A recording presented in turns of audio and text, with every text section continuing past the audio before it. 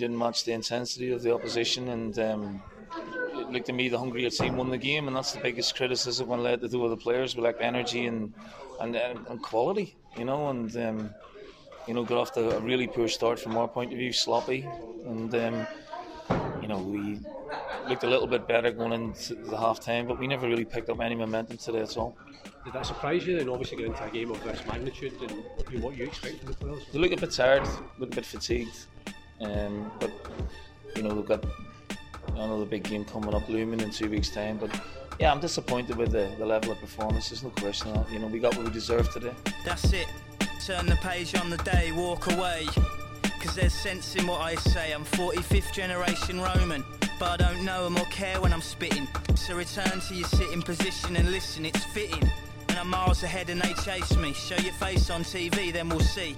You can't do half, my crew laughs at your rhubarb and custard verses. Grand Old Podcast, episode number 67. We are back. I'm Hamish Carton. Sadly, no Paul Fisher. Without giving too much away about the time of day we're recording, he may or may not be working at the moment. Me and John Ginley are both unemployed, so that's why we're able to chat. We're going to chat a little bit, sadly, about the game on Sunday. I feel it has to be done. Probably not as much as we would have done if it had been the show going out on Sunday night. We'll touch a little bit on how the game went at Ibrox, and then turn attention to what happens now in terms of what the defeat means. Does it tell us something that we perhaps didn't know already, or did we know everything already? Has it spelled the end of Neil Lennon's hopes of getting the job permanently in the summer? And if it's not going to be Neil Lennon, then who is it going to be? Those are the kind of questions that we're going to pose each other over the next hour or so. So get a wee cuppa and stay tuned for the next hour, because it should be quite interesting, John. It should be. It's been a strange couple of weeks for the podcast, because we had the title when we didn't record after that. We attempted to record on Sunday and had technical difficulties, so it's like it's long overdue. I feel like we're bursting to talk about a million topics that we haven't really touched on.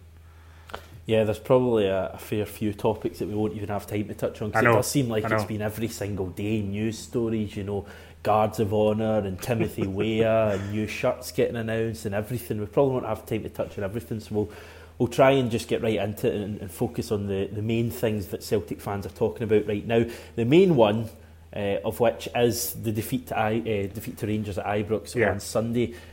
Were we surprised by the nature of the display?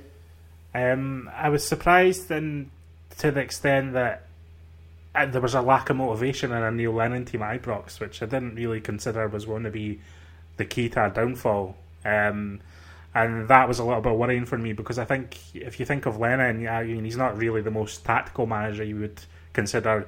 You would say that his style of management's all about motivation, kind of man management, and building a kind of cohesive team that can work as a team together.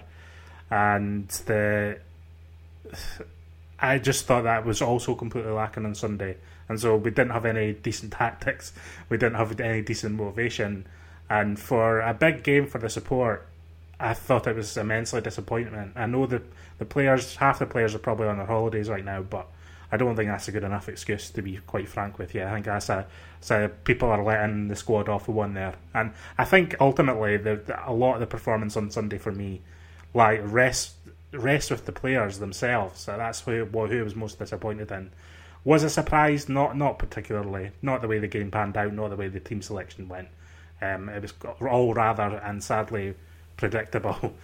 Yeah, I think for me, just looking at the game, one of the kind of most worrying aspects of the performance, or the lack of a performance, was the fact that I think if there had been something riding in that game, I think you would have got a pretty similar performance from the Celtic players. I didn't get the impression, it was a display where the guys were like, "Oh, we've won the league the previous week. Who really cares about this game?" They did give that impression that they didn't care, but I don't think it was for that reason.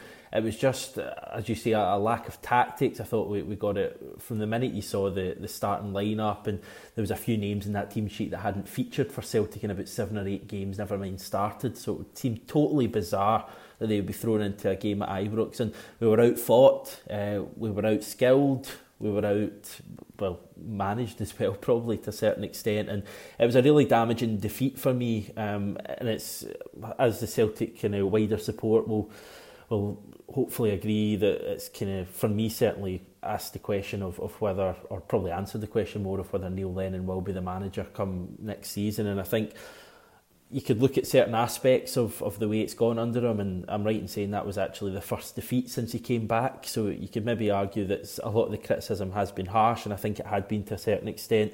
But I just think the nature of that defeat, not just losing to a Rangers team, but being so inept in every department, and let's be honest, it could have been 2 going on 3 or 4 at the end, and we created one chance, had one shot on target, a hit against a reserve goalkeeper in 90 minutes. I think I read somewhere that we've had 2 or 3 shots on target in the 2 games at Ibrox this year, which is totally remarkable. Abysmal. And it was just a very disappointing afternoon. And I mean, when you look at that defeat, how worried should we be, A, about Rangers, and B, about 10 in a row or even 9 in a row? I don't think the long term ramifications of that defeat, I don't think there's much to panic about.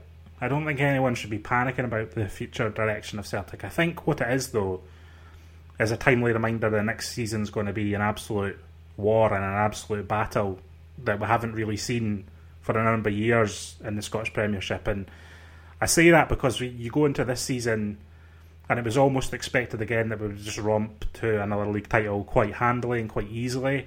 It's been a lot closer, I think, than people might have expected.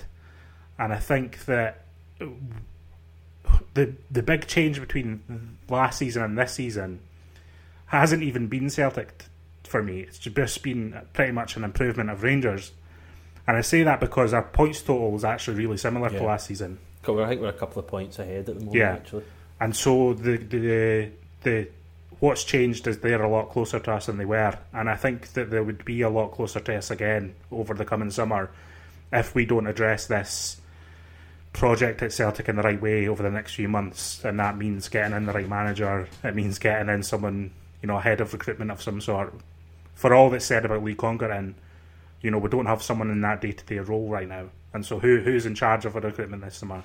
That's a worry. And then ultimately the players that come into the club. And it's a worry that we probably seem a little bit less prepared than we should be. But I don't think there's anything to panic about. And I think if the club go out and get the job done that needs done, then I think we'll be okay, because I think we can improve on where we have been this season. And our points total isn't that great. There's a quite a high ceiling here. And so I think that although Sunday's performance was very, very disappointment, I would suggest it's more of a wake-up call than a time to hit the panic button. I would go along with that completely in terms of, I think, the fact that we are still the dominant team. We do still have the dominant players. I mean, Rangers aren't going to be going into next season as favourites to win the league, put it that way. We still have, we kind of hold all the cards, all the balls in our court here with this one. And I do feel it was the perfect opportunity that the 2 games at Ibrox this year, the 2 defeats and the nature of them have given us a real opportunity to wipe the clean slate this year. We could still win all 3 trophies, which seems almost remarkable for the way this season's gone and the ups and downs we've had. And we can go into next season and even look to kind of better what we've achieved this year. So I think there's real positives or a real opportunity for Celtic, but there's a fear there as well, if I'm honest, in terms of, will the board go out and get the right man? Will they take the cheap option? Will it be Neil Lennon and a wee bit of money next year, or will they really see this opportunity, and will they see the threat? And it is a threat now of Steven Gerrard's Rangers in terms of 10 in a row. We're 2 years away. Will the board look at this summer and think, look, this is your opportunity, like when Brendan Rodgers came in, to just race away again and secure a 9th successive title? And if we get 9, I get the feeling 9 will come easier than 10 for some reason, because I think if we were to get 9, I think it would be a hammer blow to Rangers and Steven Gerrard, because I think they're expecting to do it next year. They would then have a big decision to make in terms of whether they keep him on and that kind of thing. And I think 10 may well be a procession at that stage. So I think next year's a big one. Well, yeah, I mean, the next few months are possibly the biggest at the club for a while. I would suggest that cup and transfer windows are most important for a while. I think there's a recognition that this is a team at the end of their cycle a bit. And I think that despite another potentially treble-winning season, I mean, it's enormous success. Treble, you can't argue with it, but any fan or anyone at the club who has any sort of complacency heading into the next season just isn't paying enough attention as far as I'm concerned. And I'm not saying that in a negative way, because like you say, I do still think we're favourites. I'm not slating the entire squad, but I think there's certain members of that team, especially that first team that was out at Ibrox on Sunday, and I think that the squad depth is nowhere near where it should be, and we need to see a massive turnover of players in the summer. It's a complicated business, and it's going to be difficult for whoever's been tasked with having to pull this off. But when you look at it as fans, we see a list of players that need to go out of the club, and we see positions that need to be filled, and the people in charge need to deliver that. That's where it becomes simple. That's the job they need to do.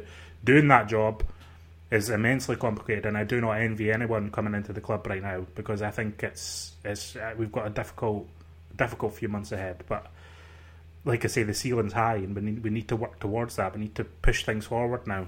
Yeah, I mean, there's something ironic about the fact that Celtic have over 30 first-team players at the moment, and we still seem to lack strength and depth, which seems kind of crazy. Yeah. Because there's so many players there. I mean, you can list them forever, but they're just nowhere to be seen. I mean, the likes of Comper and Jack Hendry, and I know Kouassi's been injured, and Bayo and people like that were brought in, and they've just faded away. And I think it's something we've touched on the podcast before, but I think it is part of the Brendan Rodgers legacy, is that he did win loads of trophies, and I think that would be the main thing you'd take away from it. But he has left us in a hell of a state, players-wise, and there's players who don't want to be there. There's players in high wages that aren't very good, so they won't go to other teams and get the same wages, so they don't want to move. And it's a bit of a dilemma this summer, because we need to get quality in, but we also need to get some of the dross out. I mean, we said back in January, was the January transfer window, was it a stopgap between... Oh, well, that's just been proven, hasn't it? Then and the end of the season, was Rodgers just filling up the team with any bodies he could get to try and deliver success? And I think, obviously, like you've just said, that it can't really be argued against that that's exactly what happened. But it leaves the squad in a really precarious position heading into the window, because you've got players like Toljan, Boyata, Benkovic, Weah, and Burke are all just leaving the club basically by default. And those are players who have all picked up appearances over the last 3 months. I mean, all of them are probably into double figures for appearances, and it leaves a hole in our team immediately before we even start building on what's already there. And that's the concern for me, is that we're coming into the next few months behind where we should be, rather than building on a level of success. We should be winning the treble. We should be building on something. But we're automatically behind simply by the players that are exiting the club. You've even got players like Lustig and Izagirre, who have both played quite a lot of games this season, and they're going to be gone too, or they're due to leave the club too at the end of their contracts. And it's just all a bit concerning, really.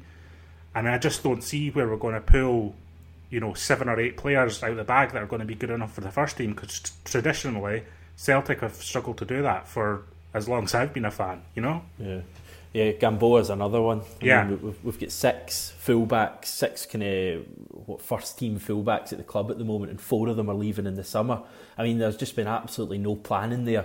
And you kind of look at the start of the Brendan Rodgers reign, and it's clear to see there was a bit of planning. It was well known that Dembele would come in, maybe play a couple of seasons and go. So we looked at Edouard, and it's kind of well known that Edouard was a bit of a replacement for Dembele. And when Dembele left, Edouard went straight into the first team and hasn't really looked back since. And that was the kind of planning that was in place in the early days, and there's just not been any of that in the past year or so. It seems as if Brendan Rodgers, I mean, we've heard all the stories about him wanting to leave and the falling out with Peter Law, and it seemed like last summer he did almost abandon all basic forward planning, and we've been left in that state, and it's very disappointing. I mean, that thing we'll effectively have 2 fullbacks, I think Tony Ralston and Tierney, and you couldn't really consider Ralston much of a first teamer. That those are players that aren't out of contract in the summer, and we're not talking like this is February and we've got a few months. This is May. No, May, yeah. Like literally a couple of weeks, and Lustig still hasn't signed a new contract, and I don't know if too many people want him to be honest. And I just found it incredible at the game at Ibrox, our biggest derby, our toughest match, that we ended up with Burke and Toljan on the right wing. My head couldn't comprehend how that was allowed to happen. 2 players who have been pretty woeful for 75-80% of their time at the club since signing on loan in January.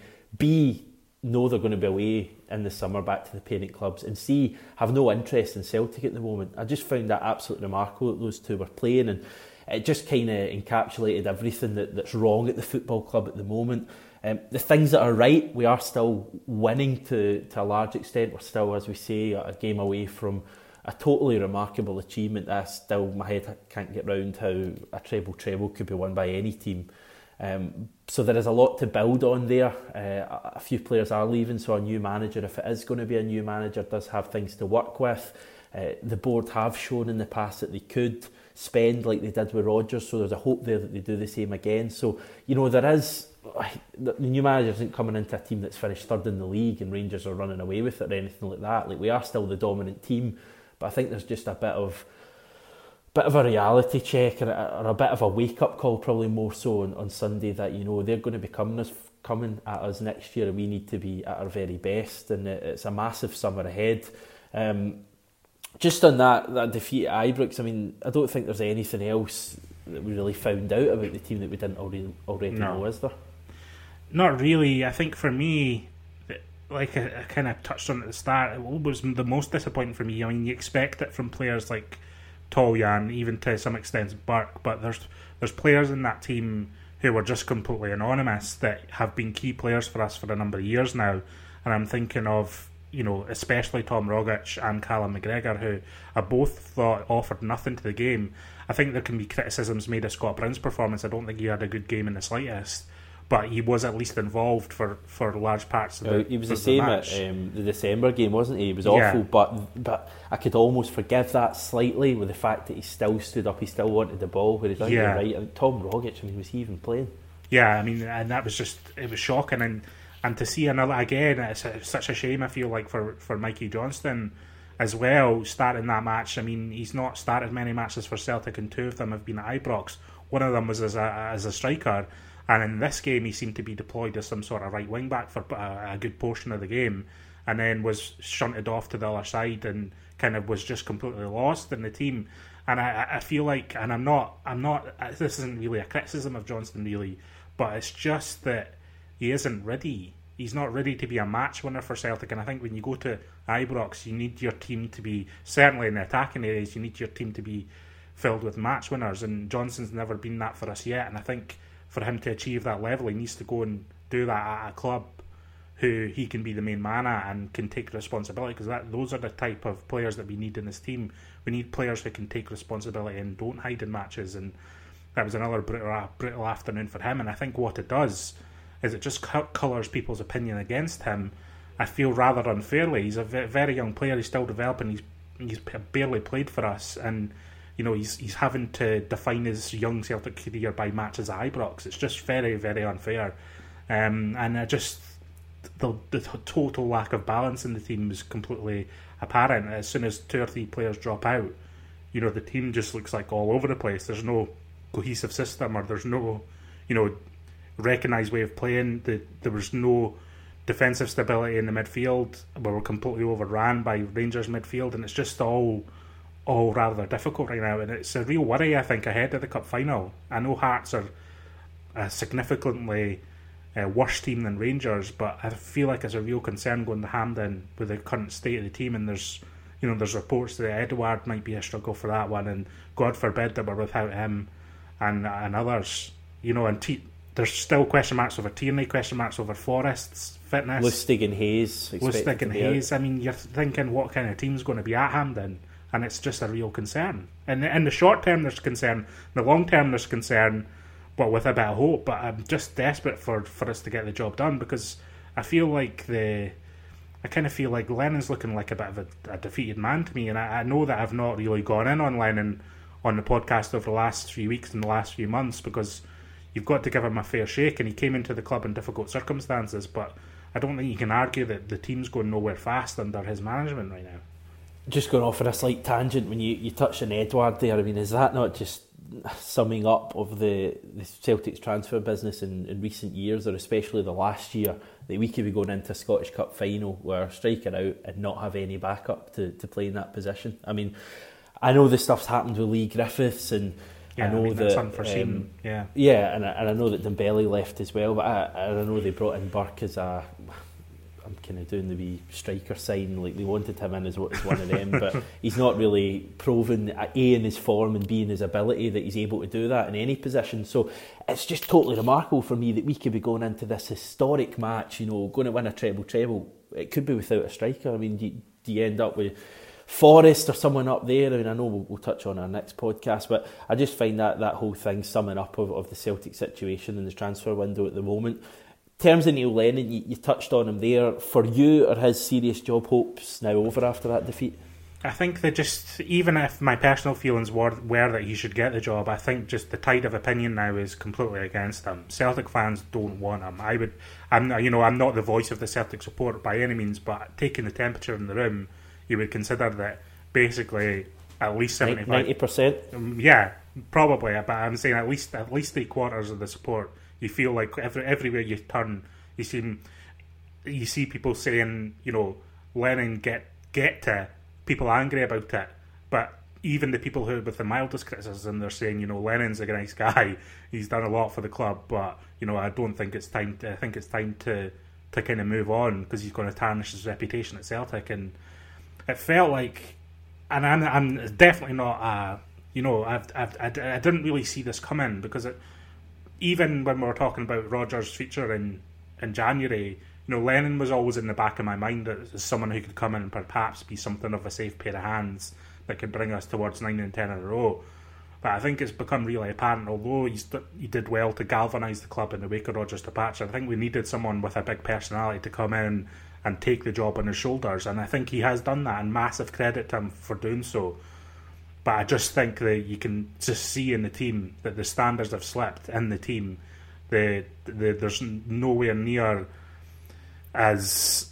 there's just not the same confidence, I feel like, in the players. And I think that's partly due to whatever tactics are being deployed and whatever Lennon's imparted on them. I just don't think it brings the best out of our players. And we need someone who... honestly, going into this summer, I think that what I want most is just a manager who knows how to win things in a league. And I know we're going to touch on it more about who that might be, but we need someone with a proven track record who knows how to win a league, who knows how to win things, but is also tactically astute. We need someone who is a thinker of the game, and I don't think Lennon is that. Just playing devil's advocate in that point, I mean, Brendan Rodgers wasn't a winner when he came to Celtic, was he? No, he wasn't, and that is fair. But I feel like Rodgers had elevated himself to an elite level. Yeah, I feel like he was at Liverpool. To be fair, he was at Liverpool, and I know they came up short in that English Premier League, but he had elevated himself into the conversation of being someone who could take a top 6 job in England, or top 8 job in England without much of a problem. I know the Liverpool thing kind of ended a little bit badly, but he had that team playing fantastic football, and he'd some of the players that he was getting the performances out of, some of those players that were unreal. You think of Suarez, for example. And so I think that it's not the same. It's not the same. I know he didn't win, but I think what we need is we just need someone who is at that elite level that we could attract, though. That's what you're thinking about. It's just I've got someone in mind, but let's touch on him later on. I think we've all had him in mind for a good 6 months or so. Just on your point in Neil Lennon, I just wonder what the reaction would be like from the wider Celtic support if he did get the job. I think there would be serious repercussions for whoever makes the decision. Are we talking, folk with forks up at Celtic Park? I don't know about that, because I just feel like, if we win the Scottish Cup final, there's going to be those celebrations. We've planned some sort of parade from the Cathcart Road into town, and I think that people get caught up in that, and then the next day they're feeling all great about Celtic again. So the support is very fickle just now, so you don't really know what the temperature is going to be in a couple of weeks. I think, though, for people who kind of ruminate on it and consider it deeply, I think there would be just a real uneasiness about the way the club is going forward, and I think there would be a drop in attendances next season. I think there would be a feeling that we've taken a step backwards, and I think there would be a feeling of, right, we're stuck with this situation, we'll try and make the best of it, but I think there would be serious pressure immediately on us to produce winning results. I think obviously that's the case anyway, but I feel like it becomes like the season that Lennon eventually won the title for the first time, when we picked up a lot of bad results, and remember we were down at Kilmarnock. I think it'd be that kind of start to the season, not in terms of results but just in terms of fan opinion. I think the knives would be out quickly for him. And we really don't need that start to the season in terms of results. We want to make a real positive start, and that might be difficult with a new manager coming in, because they're not all like Brendan Rodgers will come in and win their first whatever number of games in the league and qualify for the Champions League. It's a real baptism of fire for whoever the new manager is, because we're going to have 4 qualifiers, very tough Champions League qualifiers, and then go into league matches. And the way Rangers are playing, the way they've finished the season, I know it's been with little pressure on them, but if they were to start the season like they finished it with 5 or 6 wins, then it's a very difficult start to the season for a new manager. So I think you're right, I feel we need a big name. I think everyone knows that, a manager that can deal with the pressure and is ideally used to winning things as well. I just wonder, when we're talking about Neil Lennon and we're talking about that feeling, and there's a real negativity around the club, and it does seem a bit perplexing when there's this game in 10 days time that we could make history, and people look back and they'll look at this time and they'll go, what an amazing time that must have been to support Celtic winning a treble, and you'll go, oh no, actually we were calling for a manager out and all that stuff prior to it. It's quite an incredible time. I just wonder whether Neil Lennon would consider his own feelings towards the job and perhaps rule himself out prior to the cup final. I mean, there's a couple of reasons. I'll let you come in, then I'll kind of bring my reasons on for a possibility as well. He was at the West Bromwich Aston Villa match last night with his old pal Gaz Parker. With Gary Parker, and as far as I'm aware, I don't think Gary Parker's very welcome at Celtic Park, so I would consider that a sign that he's perhaps thinking a little bit forward what happens if he doesn't get the job. I've got a feeling that he isn't getting the job, and I don't think our feelings on it matter that much. I just feel like the club have probably already taken the decision. Whether Lennon's been part of those conversations or not, I don't know. You get a danger of demotivating your team, though, don't you, if you make the decision now? Yeah, but I mean, that prize of the Scottish...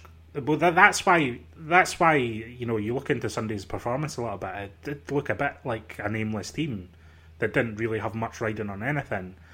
And I think if the prize of the Scottish Cup final should focus those minds, whether Lennon's leaving or not. And I think that, people knew Ronnie Deila was leaving in his last season, and they ended up still winning the title. And so I think that it's a difficult one. I do think there's some meaning in Lennon being at that match with Gary Parker last night. I just wonder if he comes out prior to the Hearts game, either of the next 2 Hearts games, rules himself out of the job, just calmly says, no, I won't be taking the job. I just think it has 2 effects. The first effect is the Celtic support to a man. The feeling of negativity around the support is lifted, and the fans are positive because they see the board aren't going to be taking the cheap option, certainly with Lennon with this one.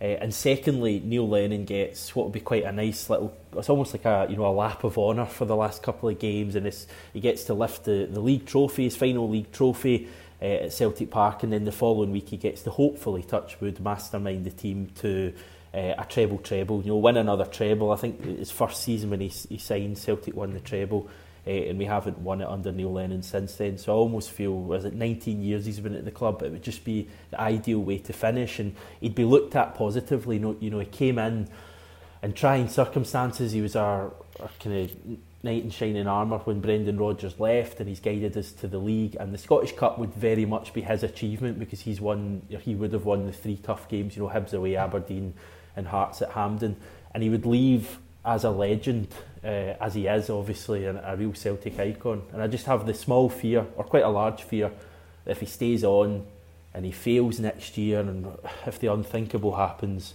and he's tarnished that great reputation he's got. So I just hope, I'd love to see him do it, rule himself out of the job, put everyone at ease, because then everyone could concentrate on winning the cup and not on whether Neil Lennon's going to be getting it or not. As far as the timeline goes, I feel like there'll be some sort of meeting ahead of the Scottish Cup final next week. And then I think that any announcement, I think, will come after the final. And I think it'll be one of those jobs that's I think it'll be a mutual statement kind of thing. And I think it'll either come the day after the Scottish Cup final or the day after that, early in the week after the Scottish Cup final. And I just see that's the timeline of events. Whether they have a manager ready to announce immediately or not, I don't know. I think that there could be perhaps a slight delay in appointing a manager after Lennon has announced to have left. And not got long though. Not got long. The qualifiers come up quick. I mean, that's the worry about, and we're going to bring a name into it here, but that's the worry about someone like Rafa Benitez, who I understand is under contract at Newcastle until the 30th of June. Yep. Don't think his contract expires anytime soon. And so with Newcastle stalling on his new contract at St James's Park so much, I think, and his kind of desire to stay at Newcastle if he is given the assurances that he is going to be back properly, I mean, that could rumble on for more weeks than we can allow, really. So I'm assuming that'd just be a case of compensation if we were to try and get him before, and it wouldn't be too hefty given he's only got a kind of small part of his contract to go. But it also depends on how quickly Newcastle, conduct their business. I understand there's meetings with him this week from the St James's Park end, and I think the desire is that he probably wants to stay. I think as much as I want it to happen, I feel like the Benitez talk is a little bit fanciful still. Let's put it that way. There's some bookies that have made him the favourite to take the job this week, but I just don't see that happening right now, because I think the desire on his part is to stay in the Premier League, and I think the desire on Newcastle's part is not to be seen to get rid of one of their most popular managers for ages. So there's pressure there on both ends, and I think that kind of squeezes Celtic out of the conversation a little bit.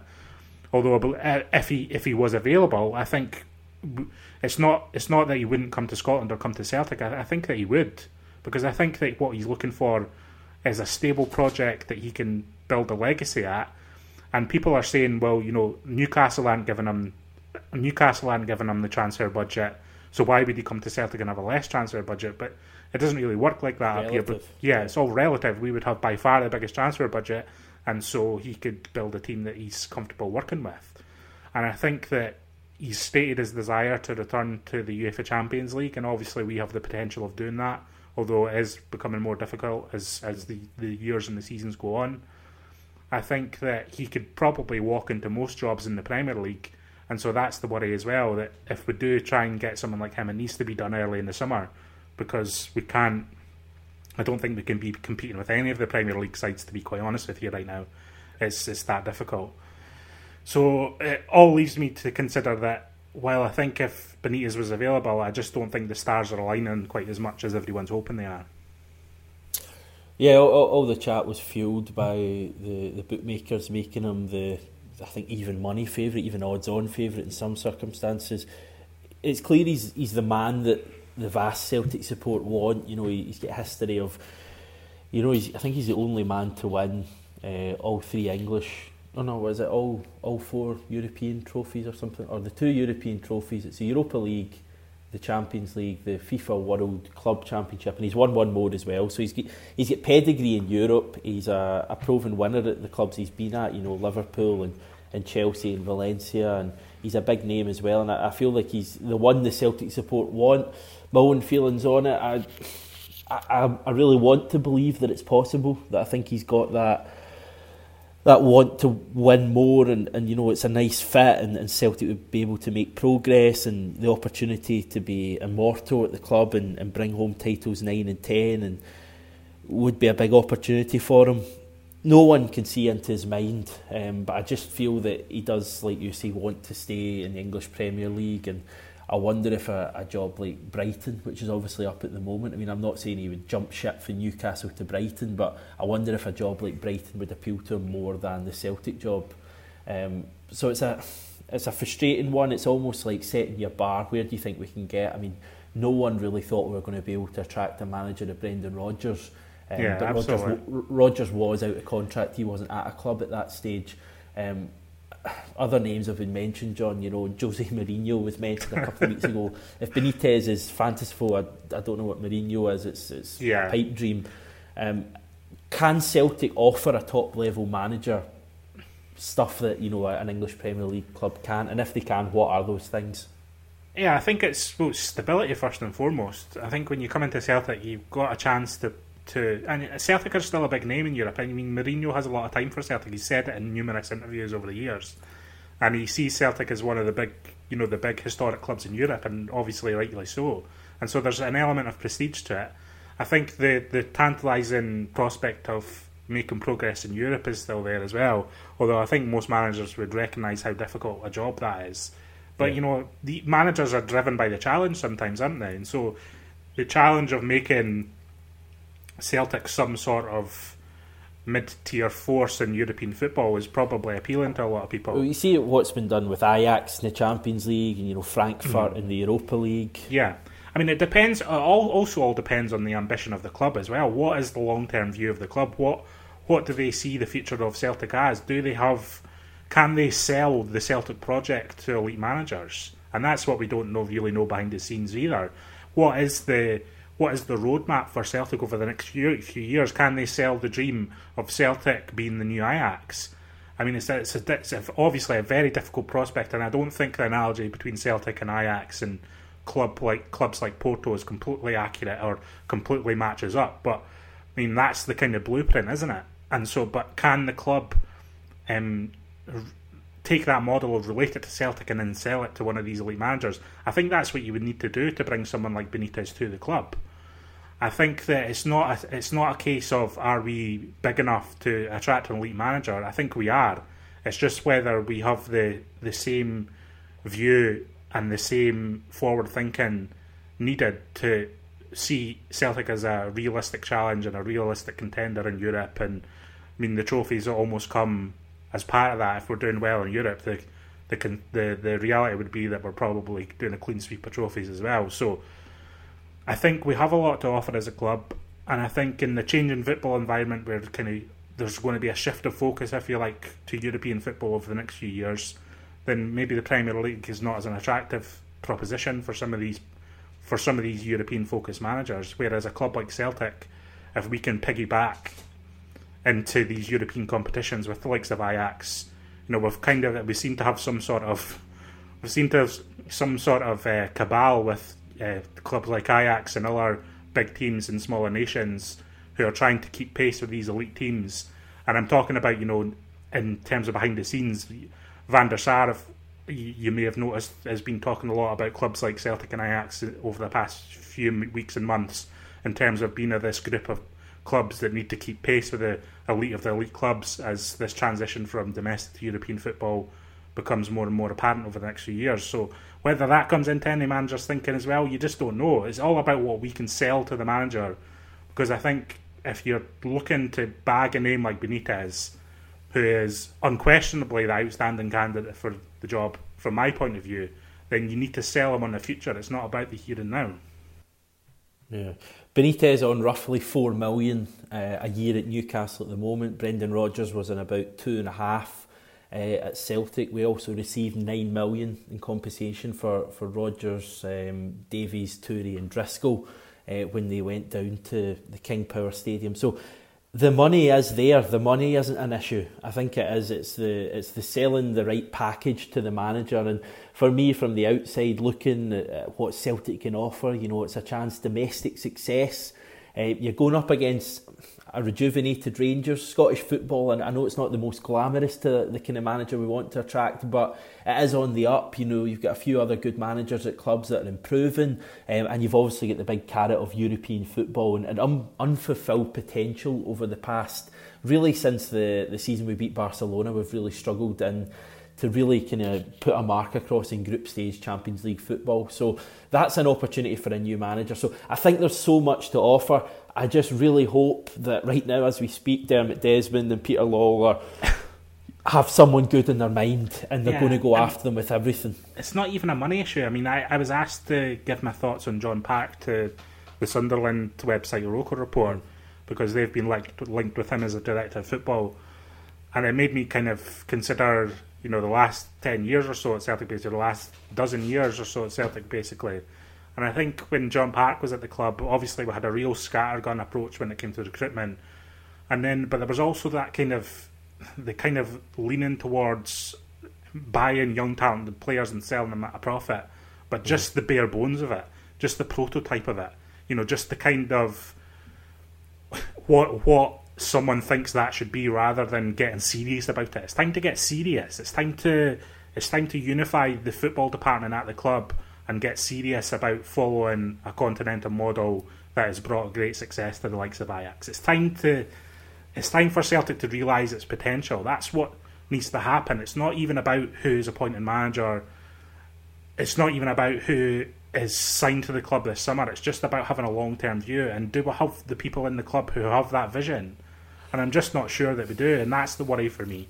Well, quite simply right now, you would argue the only view for the fans certainly care about is winning the next 2 titles.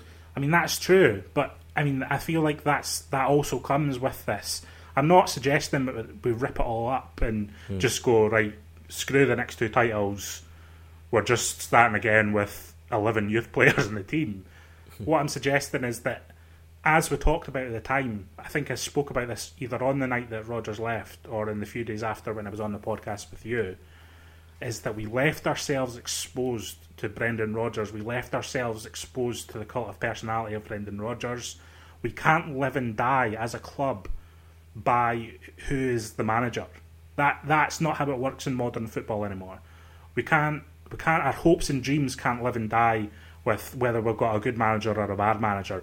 We need continuity in place, and that's what needs. That's the work that needs done behind the scenes at Celtic. And the worry for me is that I worry that we're just kind of looking to basically maintain the same standards that we have, and I don't think that's. I see Celtic as you say, a club that has unfulfilled potential. But to have that potential, it's not about just appointing the right manager. It's about putting the building blocks in place to be firing on all motors, clicking your fingers in all areas of the club. And that's the worry for me. That's the big worry. This is the overarching anxiety I feel about Celtic all the time. We talk about...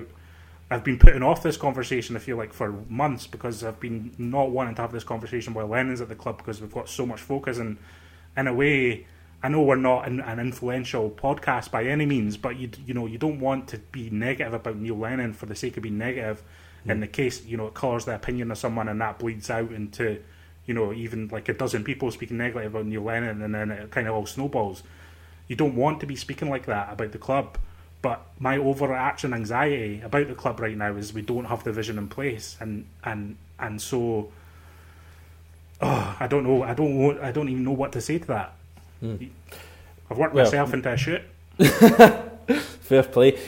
The big opportunity that they've got at the moment, looking from the outside, is the fact we've not got a permanent manager. We've not got a head of recruitment at the moment because Congerton's away. So there's a real opportunity there straight from the get-go with the new manager to get him in alongside someone he's worked in the past or he knows quite well, and it's another kind of carrot you can dangle in front of him and use in the negotiation table. Look, we've not got a director of football in at not a director of football. We've not got a head of recruitment in at the moment. We can bring one in that and it can kind of be an added advantage to you working together.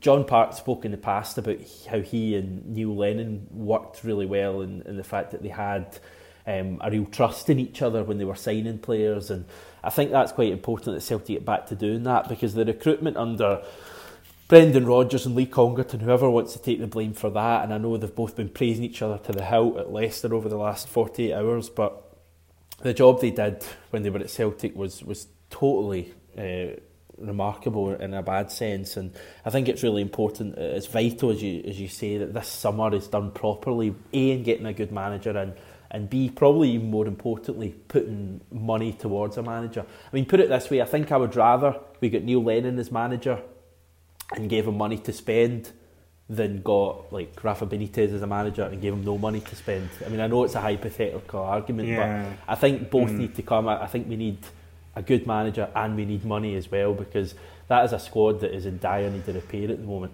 I mean, I just want to focus, and this, people might take this, what I'm about to say, the wrong way, and it's not a direct praise of Rangers in any sense. Well, it is in a way, but it's not that I want Celtic to emulate it. But when you look at their transfer strategy, over the last 12 months since Mark Allen came into the club as director of football. They've and especially since Gerrard arrived too, they've got a clear focus on the type of player they want to sign. It's young British players or players who have excelled in the Scottish Premiership, and you can argue the pros and cons of that all day long, but they have some sort of vision for Rangers, and they're delivering on that in the sense that they're going out and getting the players immediately that they want. I know they're probably operating at a standard a little bit below us. I'm not trying to say Celtic should be going out and signing Jordan Jones. What I'm saying is, whatever the vision is at Celtic is, we need to commit to it and do it. We just there hasn't been a vision over recent years. That's clear to see, hasn't it? You only have to look at the loan signings and then look at the likes of Bayo and Kouassi Eboué who have come in and as kind of future talents, and nothing's been done about. And the fact that some young players, the likes of Morgan, have been loaned out and have quite excelled, and then there's ones like Johnson who have been left to kind of rot at the club almost. It's totally bizarre. There's no purpose or plan to it, and that's what I'm saying. I feel like Rangers have committed to a purpose or plan, and they're seeing some sort of benefit. I know they've lost out on all the trophies again this season. They're probably not as good as people think in the wake of the derby on Sunday, but they've got a clear strategy and they're pushing forward with it. Whether that's ultimately successful, obviously I hope not, and I hope that we smash them again next year. But you can't deny that they're going out and doing what they need to do. They feel like they need to do to get closer to us, and I just wish we had that kind of. I wish we had that kind of structure in place. We've been a bit of a mess this season. We've been a bit of a mess, and I know that's partly because of the situation around Rodgers. But even if Rodgers was here, what would the plan be for the upcoming transfer window? Well, that's kind of what I was wondering. I mean, did Brendan Rodgers know he was going at the end of the season, or even prior to that? Because what the hell was he planning to do this summer? There's also, I mean, I think a real positive. I think we're talking about all those players leaving and replaced, and obviously that's going to have its own issues. But a real positive that is just immediately reducing the transfer. Immediately reducing the wage bill at the club, and this was my list that I sent to someone in the group chat who will remain nameless. The players who I think will be off: Jeremy Toljan, Emilio Eziguirre, Jack Hendry on loan at least, Christian Gamboa, Scott Allen, who's confirmed away, Dedrick Boyata, who's almost confirmed away, Doris de Vries, Oliver Burke, Timo Weah, Philip Benkovic, Compper, Ralston probably on loan, Mikey Johnston probably on loan, and Eboué Kouassi. Those are all the players who I would consider that are on their way out of Celtic almost as a certainty. Would you perhaps agree with that? I would agree with the majority of them, yeah. Okay, and so we've heard that, and other people have probably heard too, that Compper is one of the best players one of the best paid players at the club. 30 grand upwards of that? Apparently so. And even in my estimation here, I had him at 20 grand, just for argument's sake. I had Toljan at 10 grand, I had Eziguirre at 10 grand, I had Hendry at 8 grand, Gamboa 10, with all about 8s and 10s. I had Boyata between 20 and 30, and I had, the likes of Burke probably on about 12. I don't know. Yeah, I think you're about right there. It's an estimation of all these players, and basically it added up to £160,000 a week, which is £8.3 million a year. So that's a budget. That's a working wage budget for a manager coming into the club who can sign 4 or 5 players, good quality players, and have them playing every week in that first team. And my next question is: do you think we can get rid of all those guys this summer? I mean, that's the challenge again, isn't it? I mean, they've got to go. Well, most of them, a few of them are loans, so you would consider that they're automatically on their way. You look at players like the other players; a lot of them are out of contract too. As I say, I mean, Doris de Vries is out of contract, Toljan's loan, Eziguirre's out of contract, Gamboa's out of contract, Allen's away, Boyata's out of contract, de Vries is out of contract, Burke, Weah, Benkovic loans, Marvin Comper's the difficult one, and then the others. Yeah, Hendry's the other difficult one, but I think we could get rid of Hendry to some other team on loan, surely. I mean, I know he's pretty bad, but he's not that bad. Have you seen him play? Yeah, I mean, there's going to be a team in the lower half of the Championship, or the Scottish Premiership, or in League One that would take a chance on Jack Hendry on a loan basis. There's absolutely no doubt. He was close to going to Sunderland, wasn't he, in January? Getting rid of Abu Kouassi, I mean, that's difficult as well. He's obviously been struggling from long-term injuries too. But that's the rejects list you would consider. The other thing that's worth bearing in mind is that, and I know we've written off the likes of Henry, but a new manager coming in might just like one of these guys, and he might just like a Kouassi, a Bowie, and you know the amount of players under the end of Ronnie Dyler's time that we're looking at and going, oh God, they've got no chance. I mean, Stuart Armstrong, and then Brendan Rodgers comes in and turns him into a world beater and sells him for 10 million. So I've got visions of Rafa Benitez sitting on Abu Kouassi's Instagram going, oh yeah, he's a player, sitting on Bayou's Instagram enjoying all those videos of him dancing with his international teammates. That is my reject list, and I would keep Boyata if he wanted to stay, but I don't think he wants to stay. That's my reject list of players who are away. I would take Weah back, but you know, those are the realistic departures this season. And there's also others in the team that I would consider axing too. I would consider trying to sell Olivier Ncham for some sort of fee as well.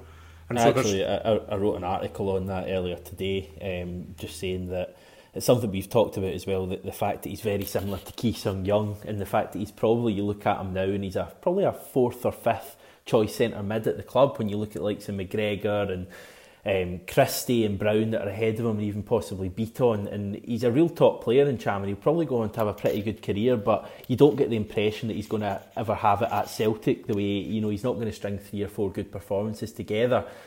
We got 6 million for Key when he went to Swansea, and I just wonder if we could get even more than that, you know, 7-8 million for Ncham. If we were to get that kind of money, again, for a player who has been a bit part player this season, that's a good chunk of money to be able to give a new manager as well. I mean, I'm one of Tom Rogic's biggest admirers, but what has he offered Celtic this season? Not a lot. He had that kind of burst of form. There was like 2 months in the early part of the season where he was playing really good stuff, but since then he's either been away with Australia, injured, or just completely absent when he has been playing. He's done nothing for a good 6 months at least. And when I'm thinking about getting upwards of 10 or 15 million for that player, then I'm thinking that could be invested into a player that fits this mould of Celtic, because right now I just feel like Rogic is out of step with his teammates, and I don't think that's constructive moving forward either. It's another one I would look at in terms of Rogic. There's loads of players, we could go through the whole squad, but the good thing is, as you say, that probably about 7, 8 or 9 of them are going to be leaving. You know, the fringe players are out of contract, are going back to their parent clubs, so there's hope there. The question is, and we've not properly touched on it yet, who will the manager be? If it's not Benitez, who do you want? I'll kind of flavour that question by giving you a few names that have been mentioned at the top of the bookies list at the moment.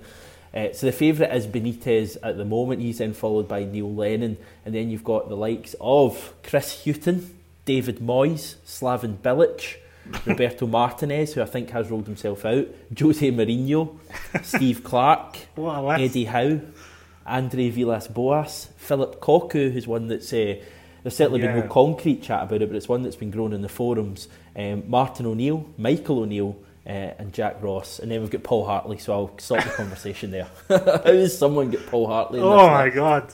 He's literally just taken Falkirk down to the 3rd division pretty much at the start of the season, and now folk want him for Celtic. That list kind of sums up the tightrope we're walking because some of those names on the list are pretty good.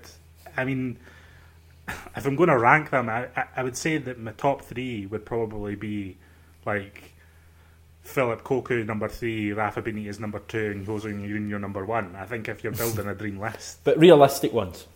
I think Koku's pretty realistic. He's not got a job just now, does he?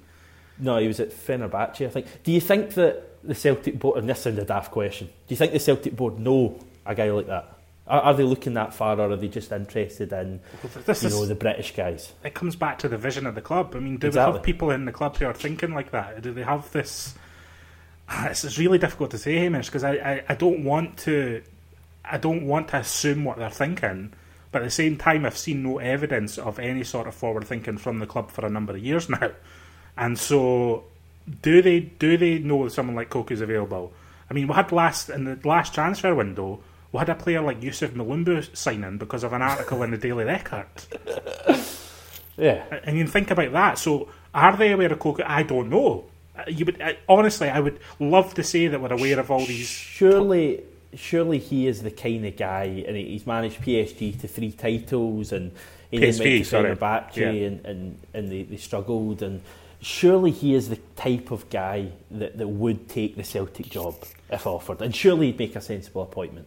As I say, we need, if we're going for a kind of mid-tier appointment, we need at least someone who has experience of winning football titles. And I think that someone like that who has done it as a player, obviously great success as a player, one of the stalwarts of the Dutch team, he's at Barcelona, and he's a really, really, really good player. And I think having to be a player at that level, you need a really good footballing brain. And so that's an immediate positive. And then he had a long tenure coaching with the Dutch team, and he's had a kind of slow burn career.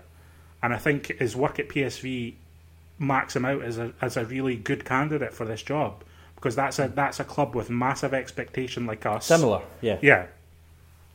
Operating in a what you would say is a kind of second or third team league in terms of relative to Europe. And I think that although it didn't go well for him in Turkey, I mean, financial problems apparently. There are clubs that are really struggling. Here have loads of, and this isn't a slur against Turkey, but just the football culture there just seems a bit warped and out of step with the rest of European football. It seems a lot of people go there and fail. A lot of players go there and fail. A lot of managers go there and fail. So I'm not reading too much into that. But purely with his work at PSV, he's got to be a contender. He's available, and if I could appoint someone like Philip Cocu or Chris Hughton as another example of someone who's available, if I could appoint someone early and confidently, I would just go for them. I wouldn't mess about here. We've got a really important summer qualifiers up. We need a manager in, ideally, in the first week of June at the latest. And the club have had a few months now. And if one of these guys is available, that kind of mid-tier level above Neil Lennon, I would obviously suggest, then I would go for it. If we can hang on and get one of these elite managers, then I'm all for it. But there's only really 2 names in the frame in that sense. And it's Jose Mourinho and Rafa Benitez. Both seem a little bit of flyers, or a little bit closer to Benitez. But if we're not getting Neil Lennon, then we need to be aiming, I would say, at Philip Cocu or Chris Hughton. I think Chris Hughton's got his own problems in the sense that he's tactically not quite there in the way that Celtic play the game, or look to play the game. He's always been, or certainly at Brighton, he's been at a team over the last few years who have been underdogs in almost every match they've played, and I don't think that really suits our mentality. And so his style of football has been quite direct, quite counter-attacking. He's had attacking fullbacks, but he's not really been he's not had a team that's kind of looked to dominate the ball and dominate possession against other teams. So that would be a big question mark. But as a coach and a manager, he seems to be spot on, and so it depends what we're going to go for. But that list of, as I say, that list of names that you've just given me is very much the tightrope we're walking here between disaster of someone like Slaven Bilic or David Moyes. I feel like they would be terrible appointments. There's a lot of people who seem to rate Bilic because he did well with Croatia 10 years ago. Yeah, I mean, come on. 10 years ago, exactly. And he's done nothing at club level. Last seen him at Al Ittihad in Saudi Arabia in 2018. He was well on his way to getting West Ham relegated before David Moyes came in. So that tells the story. That tells its own story. So, no to those 2. And so then you're looking at Lennon or Steve Clarke. If it's Lennon or Steve Clarke, I'm taking Lennon. I know people disagree with me, but I'm taking Lennon over Steve Clarke. And so those are the 3 tiers of names we're talking about here. So pick your poison. Who do we go with? Where are we going? What's your prediction on it? It's really interesting, isn't it? I mean, for all the fact that we'd rather have Brendan Rodgers in, of course, and we'd rather have this settled team and be going for 9 in a row with this real vision, and let's be honest, say what you want about him, but a really good manager. It's really interesting in the fact that Celtic have a real opportunity here. I think I'm filled with, hope in many ways with the fact that the last appointment they made was Brendan Rodgers, and that was real pushing the boat out. And I think they paid Brendan Rodgers about $2.5 million a year and some bonuses as well, and they made that back in incredible money by the season tickets they sold, the Champions League qualification, the players he developed like Dembele and Armstrong that we've sold on, not to mention the ones that we will sell on from his time over the next couple of years, I'm sure. So I think that the board are aware of the benefits that a good manager and a big name. A big name's important, but I wouldn't say Philip Cocu or Chris Hughton are big names, but I think they could be really good managers. And I really just hope that they realise that and they know that the effect of getting a good manager would have positively, and B, the effect of not getting one would have negatively. I just think it's an absolutely massive decision. I'm really excited in my heart and my head as well. I've got this feeling that they're going to surprise us with a good one. I don't think it'll be Benitez. You've convinced. I feel like you have convinced yourself it's Benitez. Oh well, maybe. I hope so.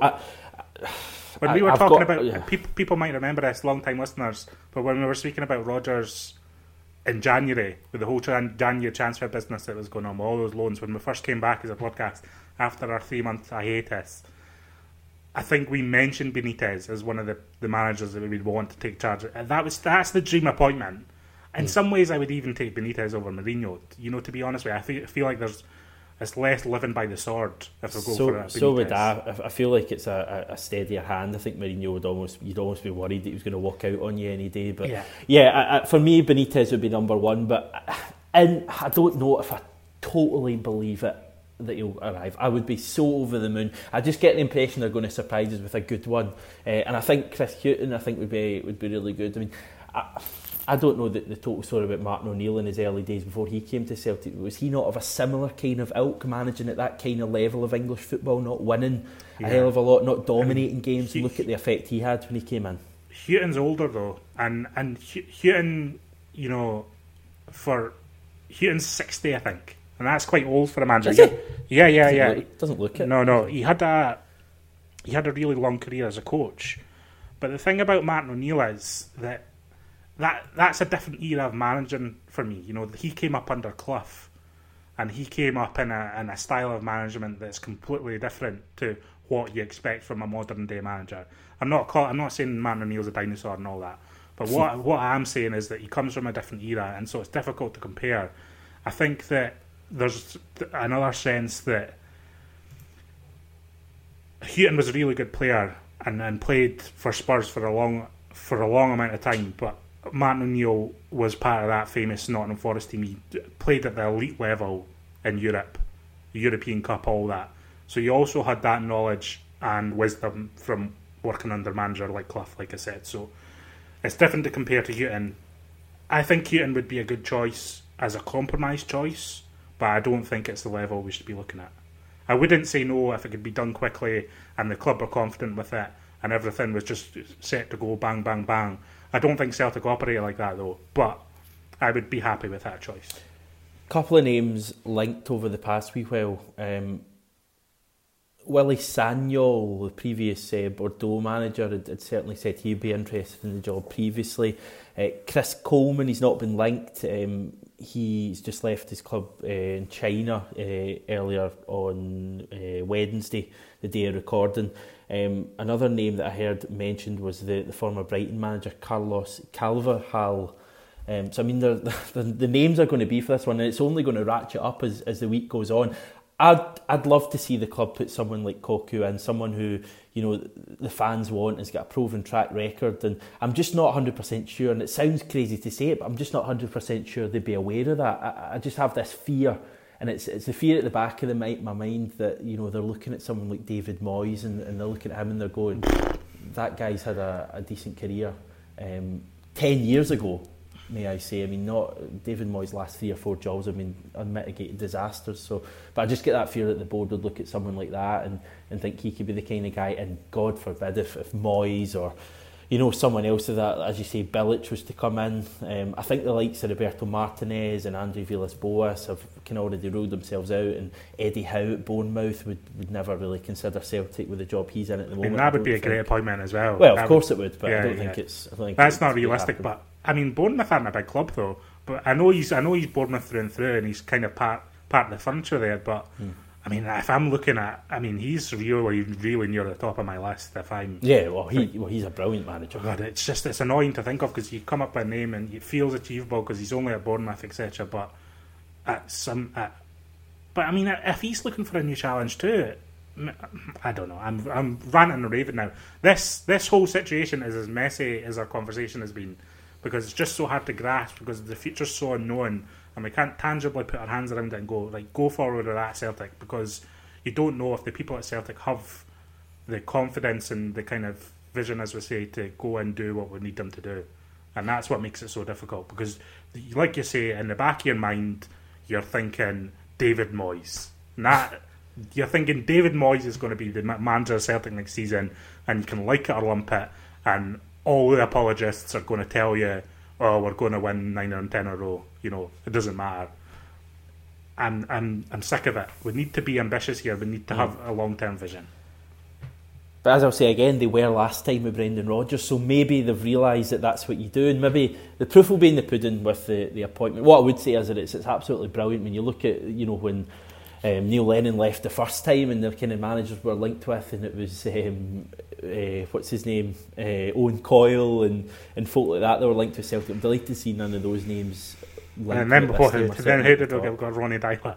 Yeah, well, exactly. That just shows you the way things have changed, and the fact the club's grown, and probably the fact that, you know, Rangers are back in the league and 10 in a row is closer. Just shows the way it is now. A final question, because we're kind of about an hour and 10 minutes. So, a final question to you would be, and it may be a difficult one, what level of manager do you think we'll end up with? And if you've got a name that you think will be, then tell me. If not, then just a level will do. Difficult, isn't it? Yeah, my heart says Benitez. My head says fuck knows. No, I'm being serious. I really don't have it. I can't commit to anything, because I'm just not sure what the mindset of the club is at. And you know why that is as well, is because the communication coming out of the club on anything that isn't an emoji is absolutely abysmal. There's just no communication from anyone. Do you think they should have been updating us? I'm not asking for... I'm not wanting an email update every Monday. I'm not wanting a direct report from Peter Lawwell every Monday in my inbox. But I think some sort of... I know they don't want to tip their hand too much as well when it comes to recruitment. I understand there's issues here, but some sort of interview or some sort of communication from Peter Lawwell that could be done by in-house media. What is the in-house media there for? I mean, it's not to put on football festivals at the Hydro. It's to communicate the state of the club to the fans about football and matters, you know, or charity matters. And that's essentially what it's there for at the end of the day. It's not for, you know, doing some daft emoji about how Oliver Burke can run fast. You know, like, what I'm looking for here would be some sort of communication from the club that protected their end in terms of their recruitment process. They don't want to give too much away, but also gave fans some sort of idea of what's coming up on the horizon. This business of going behind closed doors and you've got to wait until the white smoke comes out the chimney is just so archaic to me. I mean, we're recording a podcast now. They could release manager news in the next half an hour and just drop it like it's a big, massive surprise, and we would have been none the wiser, because that's basically what we're waiting on. We're waiting on a statement to be made. And I don't think that's the way the club should be operating. If it was me, I wouldn't be operating it in that way. But I'm just a guy in a podcast. Very good. We'll round it off there. I'll round it off by welcoming Rafa Benitez to Celtic Football Club, because I think it's a goer. I think it's going to happen, and I'll close with that. So here's hoping by the next time we're recording, Rafa's wearing a hooped shirt and, you know, standing at Celtic Park with a scarf above his head. Can you imagine the crowd if we get 12,000 for Rodgers unveiling? Would it be 30? Would you fill Celtic Park if it was Rafa? God, yeah, it would be massive. I mean, we're getting carried. I mean, have you seen? We might as well close on the daft WhatsApp rumours that are going on. Have you seen them? Oh, is that the one that it's in the bag, 3-year deal? Yeah. It's basically that Dermot Desmond is leading the charge. They're leading the search for a new manager, and he's speaking to Mourinho and Benitez. It's a load of nonsense, but, you know, if you can't enjoy... Part of me enjoys the speculation and the rumour mongering. It's exciting. It's exciting. It's all part of it, isn't it? I know it frustrates some people, but it's all a bit of part of it. And it'd be an amazing part if Mourinho ended up at Celtic Park. Mourinho blast Stuart Kettlewell after Dingwall brawl. Stuff like that. Have you got any more? Mourinho defends for Celtic signing Bruno Alves. Stevie Dunn would like that one. Yeah. Celtic spending is out of control and out of order by Chris Jack. That'd be good. So we've got our headlines sorted, Hamish, if Mourinho gets arrived. All we need is a manager now. Great stuff. Right, podcast-wise, we will hopefully be back this weekend after Trophy Day, although it may be slightly later in the week, because I think Paul's going to the game. Yeah, it's just been a weird couple of weeks for the podcast, just with life gets in the way, doesn't it? Life gets in the way of stuff. Life gets in the way of this wee daft podcast. Yeah, I'd be recording a podcast every day if we could get away with it. So it's been weird, but back to normal. And then the cup final, and then we've got award podcasts coming up as well. So full steam ahead. Yeah, big cup final preview to come next week. We'll stay in touch on the social media channels to let you know exactly when that will be. As I say, it may be slightly later on in the week, but time will tell. Big thank you to you, John, for joining me on this wonderful afternoon. The weather's lovely. Hope it's lovely wherever you're recording and wherever you're listening Scotland, as well. Sunny City. Well, Prestwick. Prestwick's not a city. Right, great. Thank you, John. Take care and hail, hail.